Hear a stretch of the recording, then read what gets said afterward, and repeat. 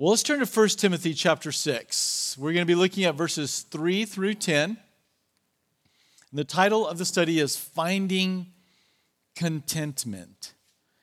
This passage that we're looking at today really breaks into two different portions of Scripture, verses 3 through 5 and 6 through 10. In verses 3 through 5, Paul writes and talks about a discontent group of people. They are the false teachers. Their discontentment is manifested by the way in which they create strife everywhere they go, and their covetous ways in trying to make merchandise of the body of Christ. They're not content. The other group is the rest of the body, verses 6 through 10, and how that they have contentment. So we can contrast these two groups, and we'll first of all look at that first group. Let's read verses 3 through 5 together. If anyone teaches otherwise and does not consent to wholesome words, even the words of our Lord Jesus Christ, and to the doctrine which accords with godliness, he is proud, knowing nothing, but is obsessed with disputes and arguments over words, from which come envy, strife, reviling, evil suspicions, useless wranglings of men of corrupt minds and destitute of the truth, who suppose that godliness is a means of gain. From such withdraw yourself. So we'll stop right there and look at this first portion, and that is a group of people that Paul says, don't spend time with these people. These are not the kind of people that you want to be engaged with and spend time with. Who are they? They are a group of men who are denying the word of God. And the way that the language of these verses is, they don't consent to wholesome words. They deny the words of our Lord Jesus, and they do not receive teaching that accords with godliness. So in these three ways, we see these as men who are denying the teaching of Jesus, the Word of God, that instruction that was being given to live a godly life. False teachers have been around from the very beginning. The very first false teacher, Lucifer. And where was his pulpit? It was in the garden, where he began to deceive Eve as she was being tempted, questioning whether God had really said, adding to the Word of God, twisting the Scriptures. And this has been his number one technique, and he does not have many tricks in his bag, but this is probably his best one, is to undermine the Word of God, to question it, to challenge it. And so we see that nothing changed from the garden up until the beginning of the church, and we can see in the last 2,000 years that the enemy still seeks to undermine the Word of God. False teachers deny the Word of God. It's characteristic number one of them, if you will. We'll see a few characteristics of who they are. But number one is false teachers, they deny the Word of God. This is something that we must be always on alert for. And I think within the last few years, we've seen an increase of those who once used to embrace the teaching of the Word of God, and now they don't. And specifically, under that last statement that we looked at, of those that don't want to receive teaching that accords with godliness. And so, if you just think about one area of godliness, a person's sexuality, this is an area that has been coming under incredible attack. And many who would otherwise believe in the inspiration of Scripture and the inerrancy of Scripture and the authority and sufficiency of Scripture and every other area of life have pulled back and say, well, I don't know that the Bible got it right when it comes to this matter of sexuality. And it sounds something like this. Well, I just believe God is a loving God and that He would never want me to deny who I am or to deny myself. And yet, is that true?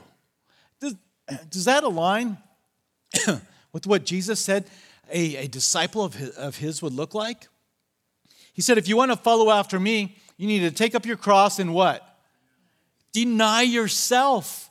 Right at the very heart and the essence of what a follower of Jesus Christ does is to deny themselves.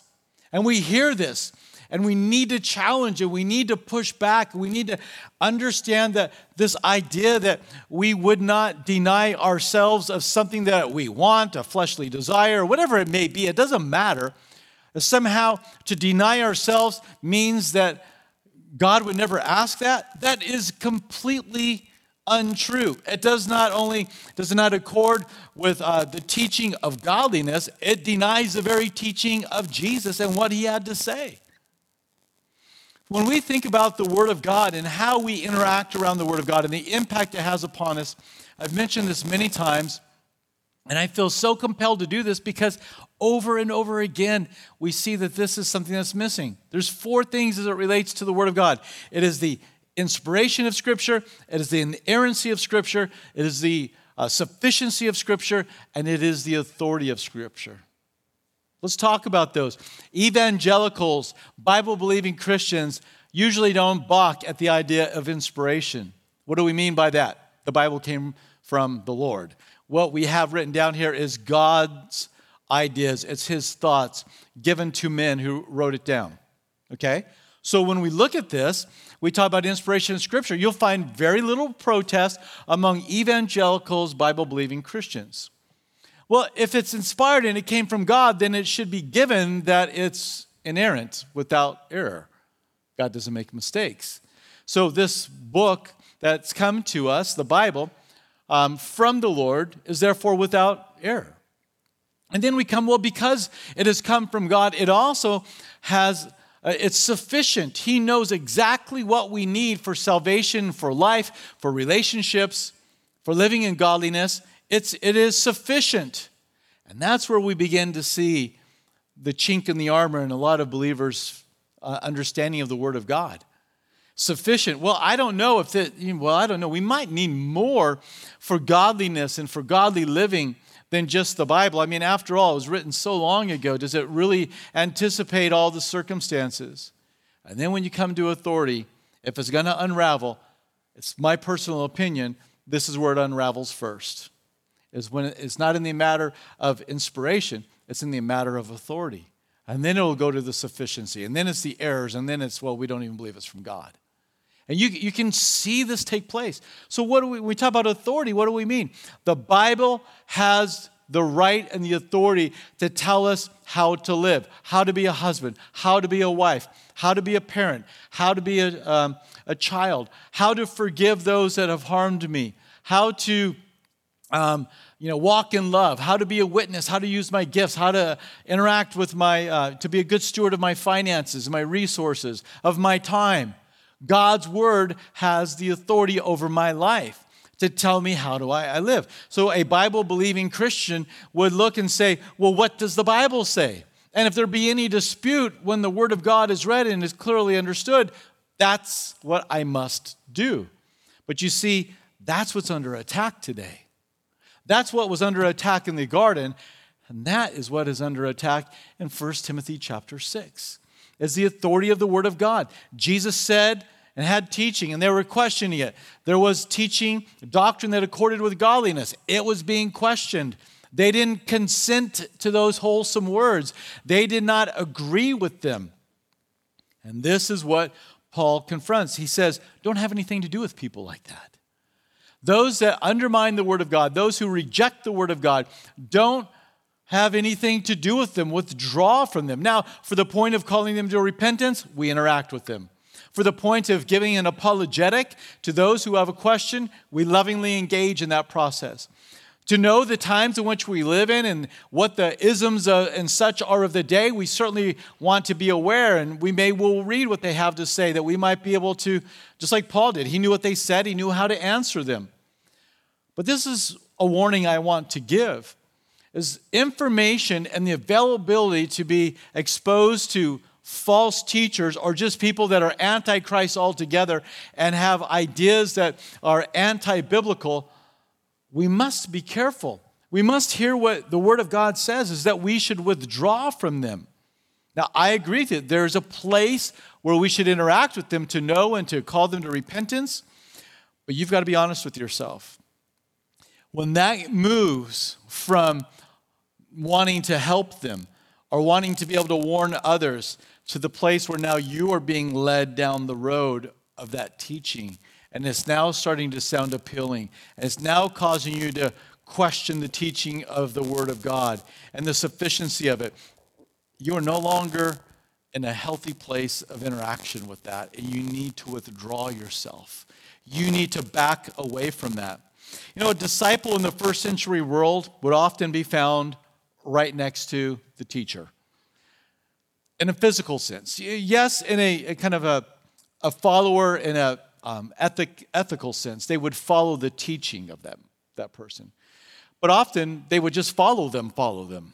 I'm going to Capernaum. All right, let's go. And they would follow. I'm going to Jerusalem. They would follow him to Jerusalem. Not just embracing the teaching, but they would also be right next to them. Which meant that they not only got to hear the doctrine, but they got to what? See the doctrine. They got to see the teaching lived out. Acts chapter 2, verse 42, and they continue steadfastly in the doctrine of the Bible. Well, that's a true statement, but what we read is they continue steadfastly in what? The apostles' doctrine, which is the Bible. But there's another side of that. You can see that they were not only listening to the teaching that they were given that was coming from the Lord, but they were watching it become the apostles' doctrine. And there is such value in getting close enough to a person that we can see the doctrine in their life. What does Troy's doctrine look like? Well, hopefully it sounds just like this, but hopefully it looks just like that. And this is the challenge we have in our day. There's benefits to the way in which information can be disseminated across long distances in an instantaneous manner. I mean, you know, we've had people watching from around the world, right? On our live streams, and that is a blessing. But there's also a challenge to that. And the challenge is this, is that you can begin to interact with somebody else's doctrine and teaching having no idea what it looks like on their life. You have no idea of the character. If you go through, and we have gone through 1 Timothy, the emphasis in 1 Timothy was not make sure they're really a good Bible teacher. Make sure that they really can keep your attention. The emphasis upon the kind of men that are appointed as elders was their character. Character mattered, and this is what the emphasis was. It isn't even on the style of leadership. Is it Episcopalian? Is it, congregational government? Is it a Presbyterian type government? Is it a hybrid of any one of those? That's not found in here. What's found is the character of the men that are to lead. And so a lot of what people have to say, they don't have to worry about their character. All they got to know is how to push out a post in a really creative way, how to put together a smooth-looking website and draw people in, how to be a great marketer online, and their stuff can get out there without knowing anything about their character. So there are benefits to the way in which we're able to disseminate information, but there's something that's so important about us being disciples of people that are teaching the Word of God and have a model for us. I just want to encourage the younger generation. If you have a godly mother or a father, you need to be modeling your life after them. Don't go running to the internet for all of your answers. Ask mom, ask your grandmother, ask your grandfather. Find those godly people in your life and work through those things with them, because you have no idea the character of the people so often that are going to be giving you ideas. Maybe it's good, maybe it's not. I am not saying don't look up how to do something. I am so glad that there was a YouTube video that I watched on how to string my weed eater, because I was pulling my hair out on how to get it done. It's like, how in the world do you get this? I don't understand. Oh, you line it up like this and you put it, that's so easy. But it was helpful to have somebody show me how to do it.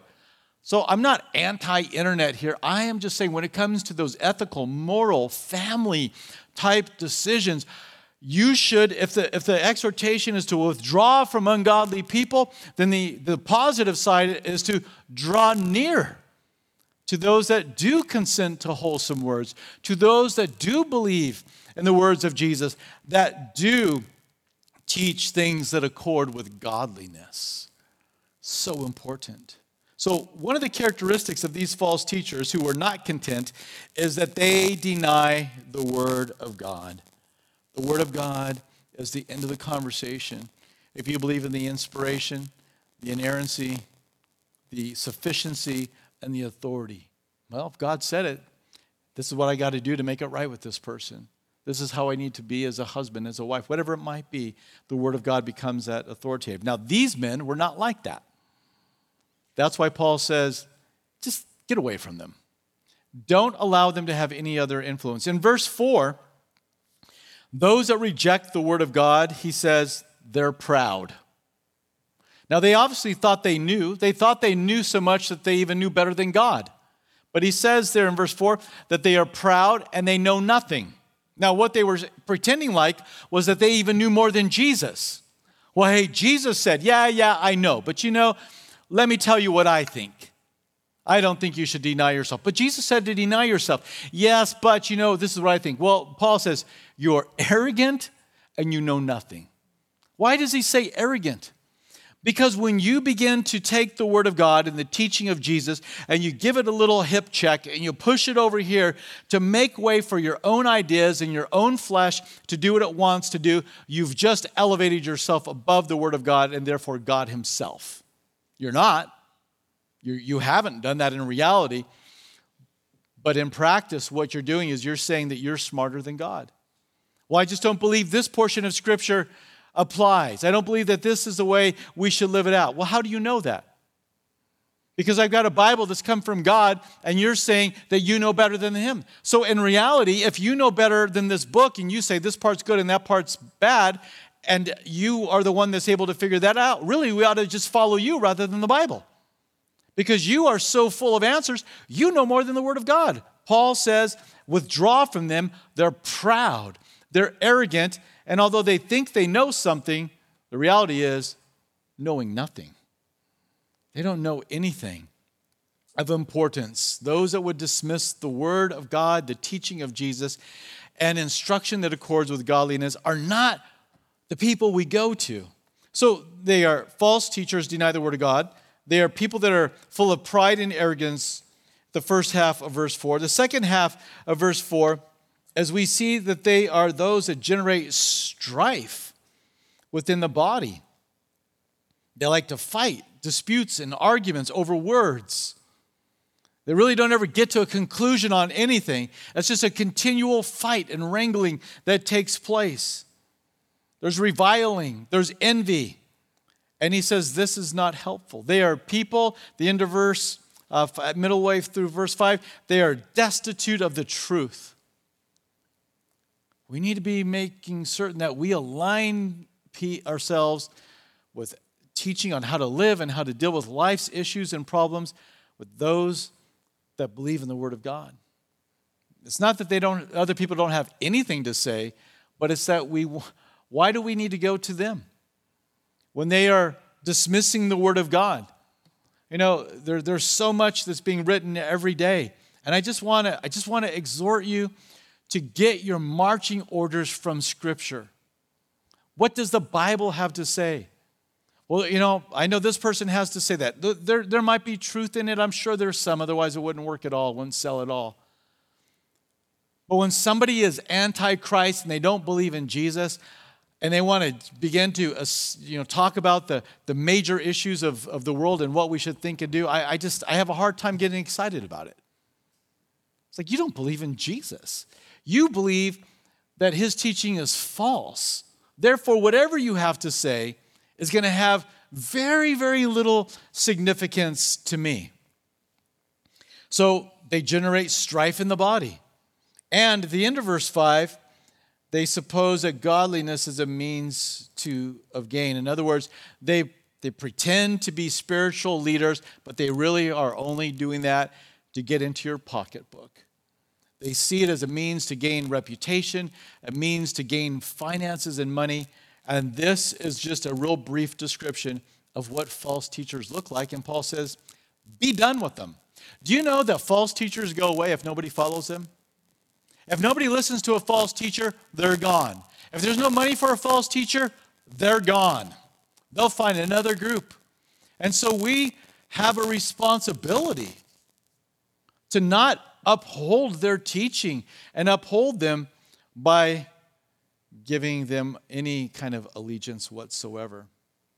So, this group thought they could find contentment by ripping the church off, and they didn't do that. In contrast, though, we can move into the second part of the passage, verses 6 through 10, and we see, how do you find contentment? How do you find that in verse 5, it says they thought it as a means of gain. Well, they didn't gain, they lost. So as we move into this next portion, Paul says, this is how you find not just gain, but great gain. Now, godliness with contentment is great gain. The word great here is the Greek word mega. Mega gain. They were looking after just simple gain, but Paul says, well, let me do one better. Mega gain. So godliness with contentment is great gain. For we brought nothing into this world, and it is certain we carry nothing out. And having food and clothing, with these we shall be content. So godliness. They were dismissing the teaching that called people to live a godly life. We need to live godly lives. And there is such a blessing in abiding in the Word of God. And there is such pain when we don't abide in the Word of God.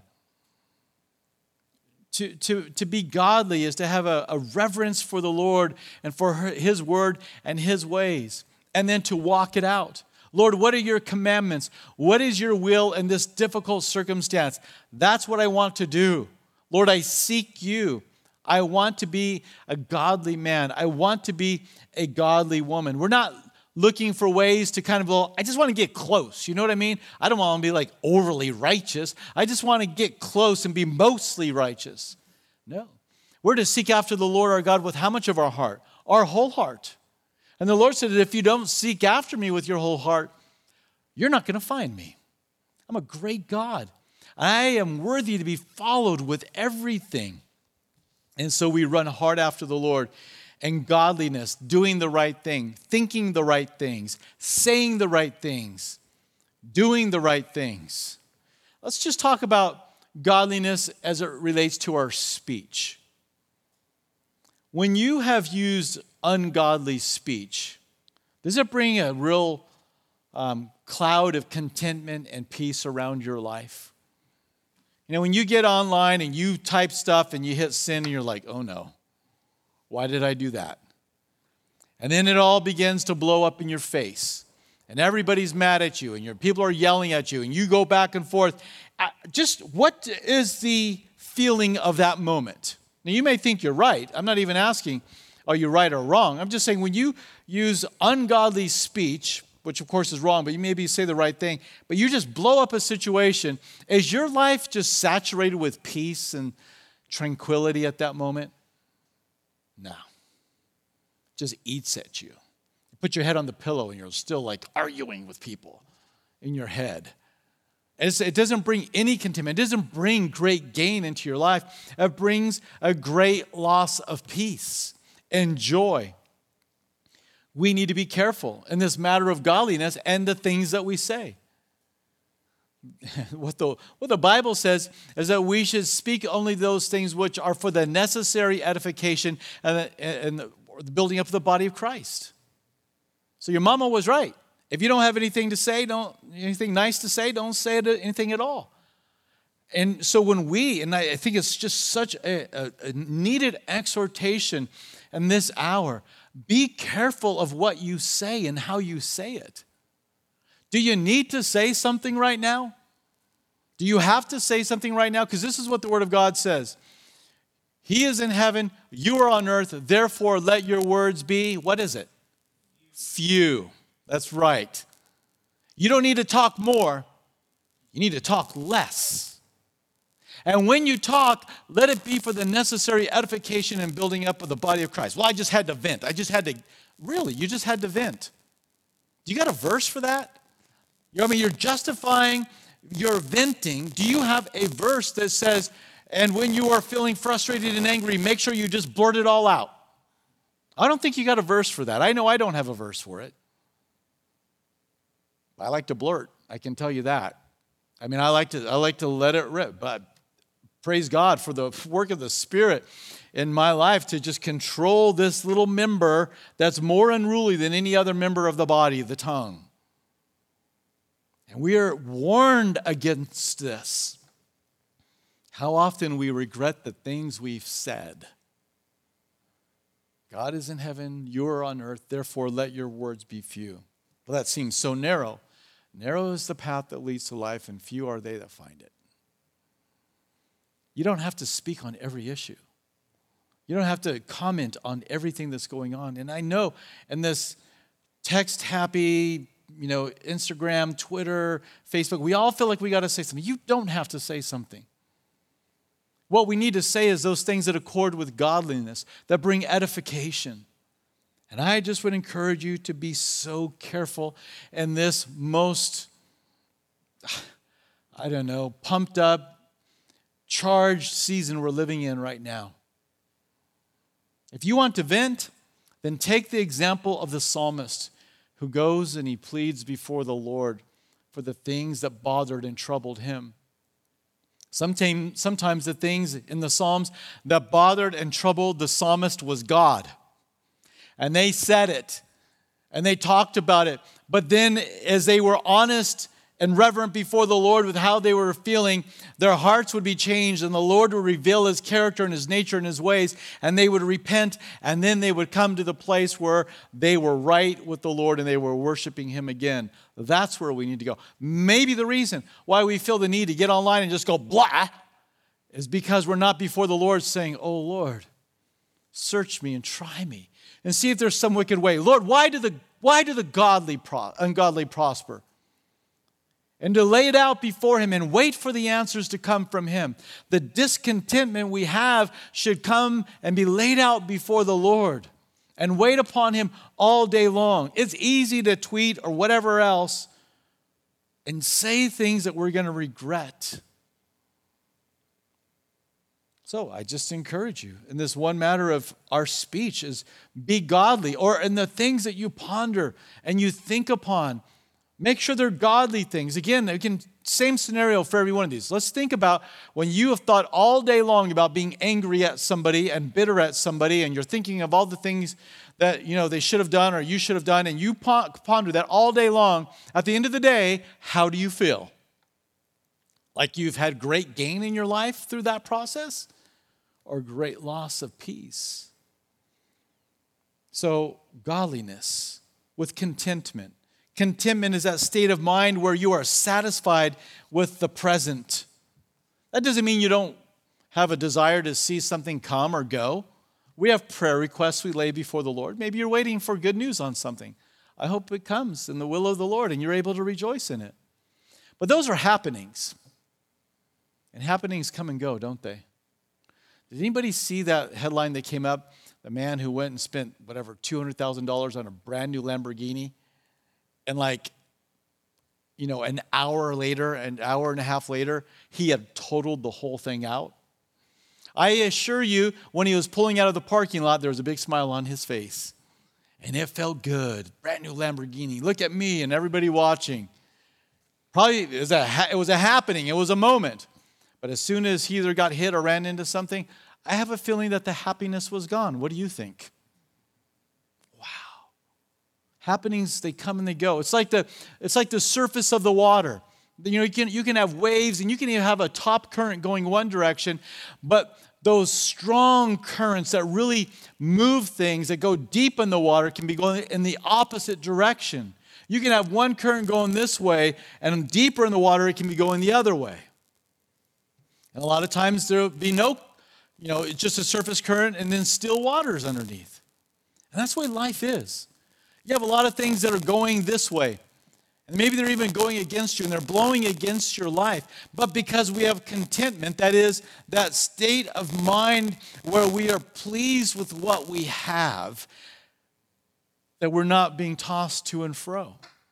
There's a steadiness about our life. There's a deep push behind our life that's taking us down this road of contentment and great gain. When you take godliness, and contentment, which only comes from God, and you put these together, you now have mega gain in your life. It's so important that we learn to walk in godliness and contentment so we can know the fullness of the life that God has planned for us. If you want to have contentment without godliness, good luck. They go together. This is how the Lord has designed it. I want you to think of a very familiar passage and what David had to say. And I want you to help me finish it. It says, the Lord is my shepherd, I what? I shall not want. Is that because everything in his life was perfect and easy and David had no troubles at all? David had troubles in his family. Sometimes David had troubles within himself. He had troubles with the enemies. He had troubles with those that were friends that became enemies. He had a trouble with a father-in-law who became his enemy. He had all kinds of troubles in his life. But he had learned this: the Lord is my shepherd, I'm content. When we can make that statement without any other condition being placed upon it, and where we're living a godly life, that's when we find mega gain. That's when fullness comes to our life. It's not, Lord, you're my shepherd, and as soon as you bring this into my life, then it'll be all right. Lord, you're my shepherd, and as soon as you take this away, then it'll be all right. Lord, you're my shepherd, and as soon as you turn everything around, that's not what it says. It's a statement of faith in the sovereignty of God as a good shepherd to bring everything into our lives, to bring us into the green pastures, to bring us by the still waters, to prepare a table, to supply for us in the midst of all kinds of controversies when the enemies are surrounding us.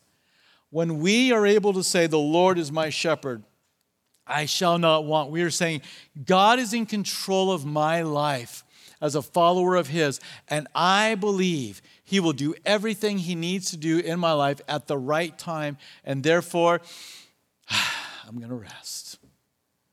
I'm going to take it easy. I'm not going to want.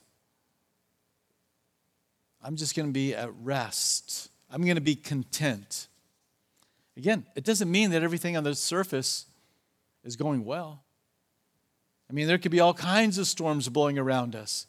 But because we know that God is our maker and our Savior and our shepherd who says He'll never leave us or forsake us, I can say in the midst of all kinds of trials that are staring me in the face, I can say, God, I'm resting in you. I'm trusting in you. Now, you may have to do that like 20 times a day, right? It'd be nice if we could just say, all right, I trust you, and then we never have to worry about it. But challenges come up. And sometimes it's the same challenge every day, and the thought just hits us again. Well, our response needs to be, the Lord is my shepherd. I'm walking in godliness. Lord, I can have this great contentment, which leading me to great gain. There's so many times in my life, and in your life, in all of our lives, where we've been hit with trying circumstances that try and move us away from contentment. And I want you to know that even as it is a choice of whether or not you're going to walk in godliness, listen, it is a choice whether you're going to be content. It's a choice. Like, no. I'm waiting for that overwhelming sense of well-being just to wash over all my senses and all my emotions and all my mental faculties, and then I will know contentment. That's not the way contentment works in the kingdom of God. It's something that's much deeper and much more, it lasts longer. It stays longer than that. Because if you're waiting for all of your emotional senses to get the right experience in your mind, what happens when everything on the surface goes crazy again? Then your contentment is gone. So this contentment is so much deeper. I mean, through this whole building project, if you would have told me at the beginning of the project, we thought we knew how much it was going to cost, but if you would have told me how much it would have cost, and then you would have told me partway through it, there's this thing called COVID-19 that's going to descend just as you are in the last phases of the building project, and this is it. Are you ready to go buy the building? I would have said, no way. And yet it all happened. That's the way it went. And there were days, not just because of COVID-19, but there were just days when I'd come over to this building and I would see the mess that was in this building. I'd walk into these rooms and I'd be like, you have got to be kidding me. Who purchases a building like that? And I would actually, you can ask my wife, I would tell her, you all right? I'd be like, I feel like physically, I feel like my breath was being taken away at times just with the project in front of us. But you know what? To the glory of the Lord, that didn't stick with me for more. I mean, it stuck with, I'd feel it for minutes. And I would turn it over to the Lord. And then when the whole COVID-19 thing happened, I was like, okay, we have staff, we have missionaries, we have a building project, we have a radio station. Wow. What are we going to do? Because in my mind, I'm thought for sure that, the finances are going to become less. We're going to have to be creative on how we do ministry, and we began to plan for it. But the very opposite happened. But in the midst of it, I didn't know how it was going to turn out. And my prayer sounded like this: Lord, you've got a problem. I don't know if you know it or not, but there's a thing called COVID-19. We're in a building project that you led us into, and I don't know how you're going to take care of this.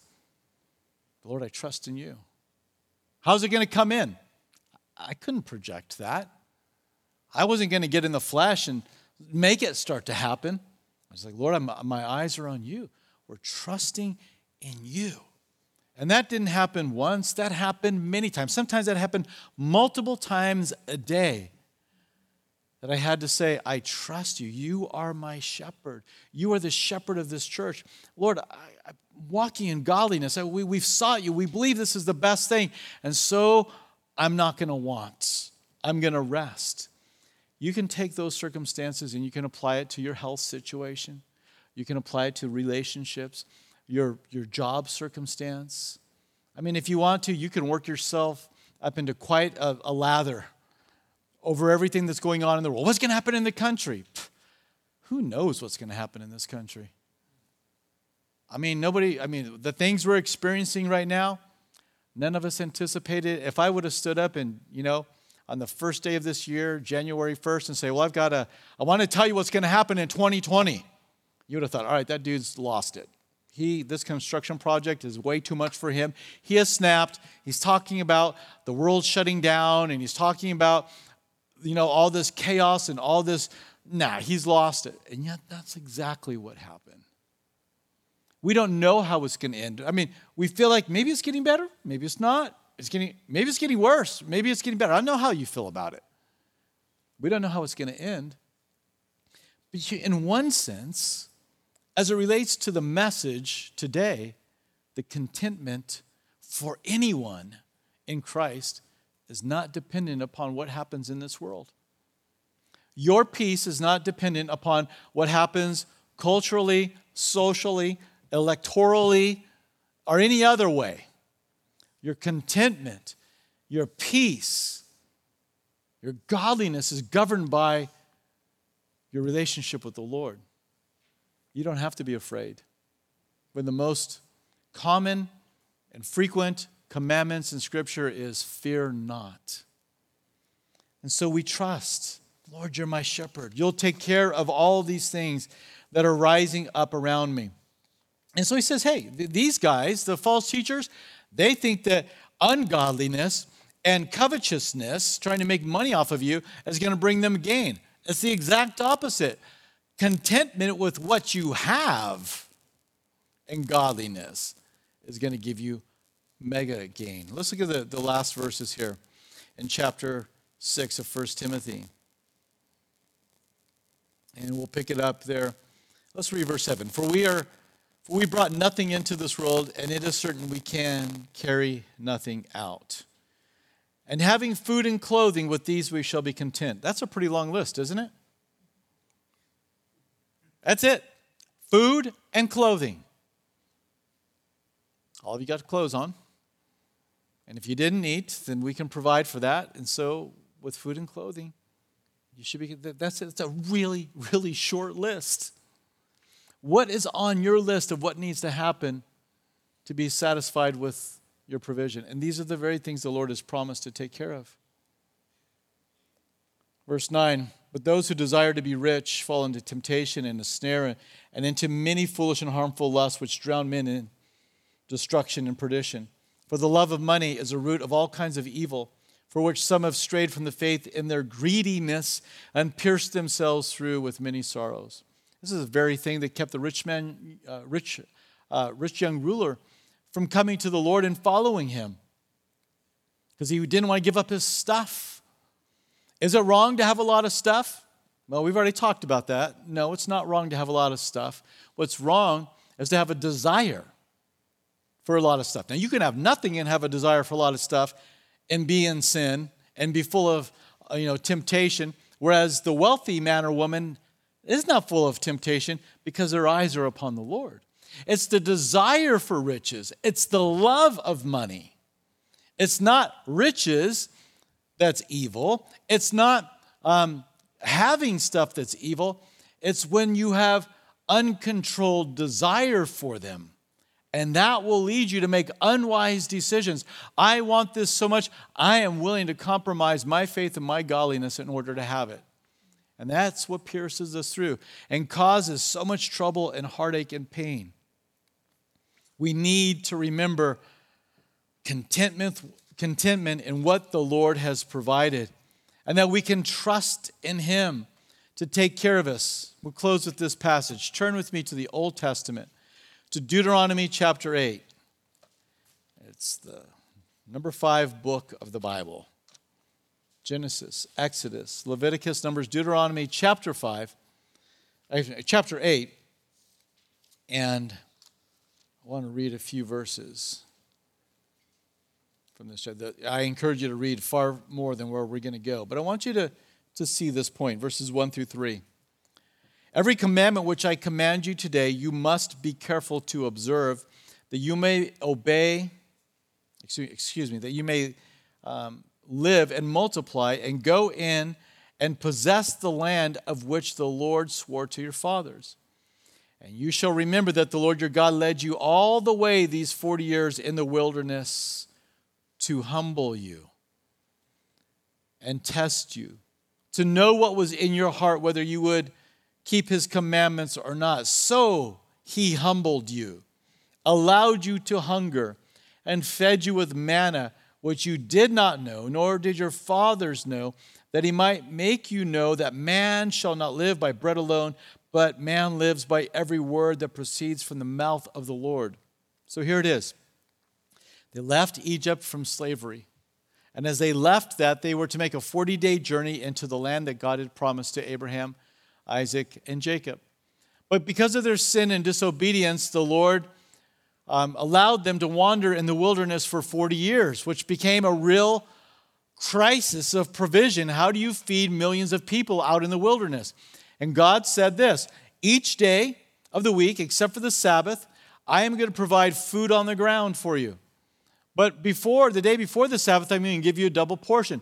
Collect what you need, and then the next morning when you wake up, I will provide it for you again. That is a word that proceeded from the mouth of the Lord. If they tried to store up a bunch of manna to last them for a week, what happened to it? It went rancid and worms got in it. It was terrible. It was not a good thing. So the Lord made it so they had to trust in Him every single night when they went to bed, that in the morning there was going to be manna, that bread-like substance that came from heaven for them. And He taught them for 40 years. You trust in me. Don't trust in the bread you can see growing in the field. You trust in me. And He humbled them, meaning this: He made them dependent upon Him. Is it a bad thing to be humbled? No, it's not. And let me just say, like with the children of Israel, maybe the Lord has humbled you financially to be dependent upon Him more than you ever anticipated. Or emotionally, maybe He has humbled you, and you are more dependent upon Him for a sound mind and emotions than you've ever been in your life. That's okay. That's all right to be humbled in that way. There's many ways in which the Lord can humble us. But we need to learn to trust in Him and believe in Him And when we live on the Word of God, now we can find that contentment. Our faith is full. The Lord said He would never leave me nor forsake me. The Lord has promised to be with me in every one of my trials and crises. He has promised to see me through. I trust in Him. And just like the children of Israel, you learn the value of what God's Word says versus the value of what you can plan for and save up and store up on your own. And this is where the Lord wants us. Now, we live in a blessed country, at a blessed time in this country where there is abundance, especially as you compare to world standards. But we need to be careful with that. Because the Lord can. He can humble us in a moment and get our eyes back on Him. So listen, godliness, contentment, just knowing that God's going to take care of it. I'm pleased with what I have. This will bring such an amazing gain in your life. You will have fullness. You will have an overflow. Not because your bank account or the cupboards or your whatever is overflowing, but because deep within you, there's an overflow in your life. And if that's not yours, as a child of God, He's given it to you. It's available for your enjoyment, but you've got to abide in Him. You've got to walk it out. Now, if you're here and you've yet to come to Christ, this is the first step. And as you do that, and you repent of your sin and you put your trust in Jesus Christ, He's going to change your heart. And whereas you have not had a desire for godly living before, He will change that. He will write upon your heart, and that will now become the desire of your life, is I want to please and live a righteous life to the Lord. If you don't have that, you need to get saved. And it's only in putting your faith and trust in the Lord that you find this transformation of your heart and your life. And then you can walk in confidence and contentment in the Lord, and you will see that fullness just be yours. We have no idea what the future holds. Maybe everything will settle back as a country, and it'll be better on those, measurable levels, better than ever before. I pray for that. But maybe it won't. Maybe we've gotten a warning shot, and we know what's about to come. And that creates a little bit of uncertainty. It causes a little bit of trepidation. But you know what? If we are walking in godliness and our eyes are on the Lord and we're walking in contentment, don't worry about it. You have mega gain in your life. And you will be more than okay. You will be abundant. And the Lord will never leave you nor forsake you. He has been so faithful to see the generations of the church that have come through, who have predominantly been viewed as the offscouring and the abused of culture and society, and He has seen them through, and they testify of this fullness, and certainly it is for us as well. Let's pray. Father, we thank You for salvation, that You changed our hearts, Lord. There was a day when we confessed You, and You were working on us, and we prayed, and as we received You as our Savior, You changed our hearts and gave us a heart to do the right thing, the righteous thing. Thank You.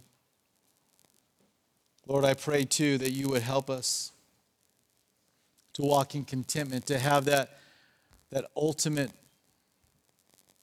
peace in our life, that You are in control and everything is okay. Thank You, Lord Jesus, for that. And if we have lost hold of that, if we have missed this in our life because of the circumstances that are going on, I pray, Lord, that You would realign our hearts at this moment. If you're a believer, your life seems like it's 1,000,000 miles away from mega gain and contentment or godliness, then come back to those things. Come back to the first works of your faith. If you're here and you don't know Jesus, then call upon Him. Ask Him to pour His Spirit out upon you, to change your heart, to give you salvation, to enter into this relationship that you might know of this peace, this sense of well-being that comes when you have Jesus as your shepherd. It's hard to know what that's like until you enter into it, but all I can tell you is that it's real, it's abiding, and it's not fairy tale stuff. It will be with you throughout the day and throughout your life. I'll give you a moment to pray, and then we're going to close with this song and give you an opportunity to come up and receive prayer if you need that.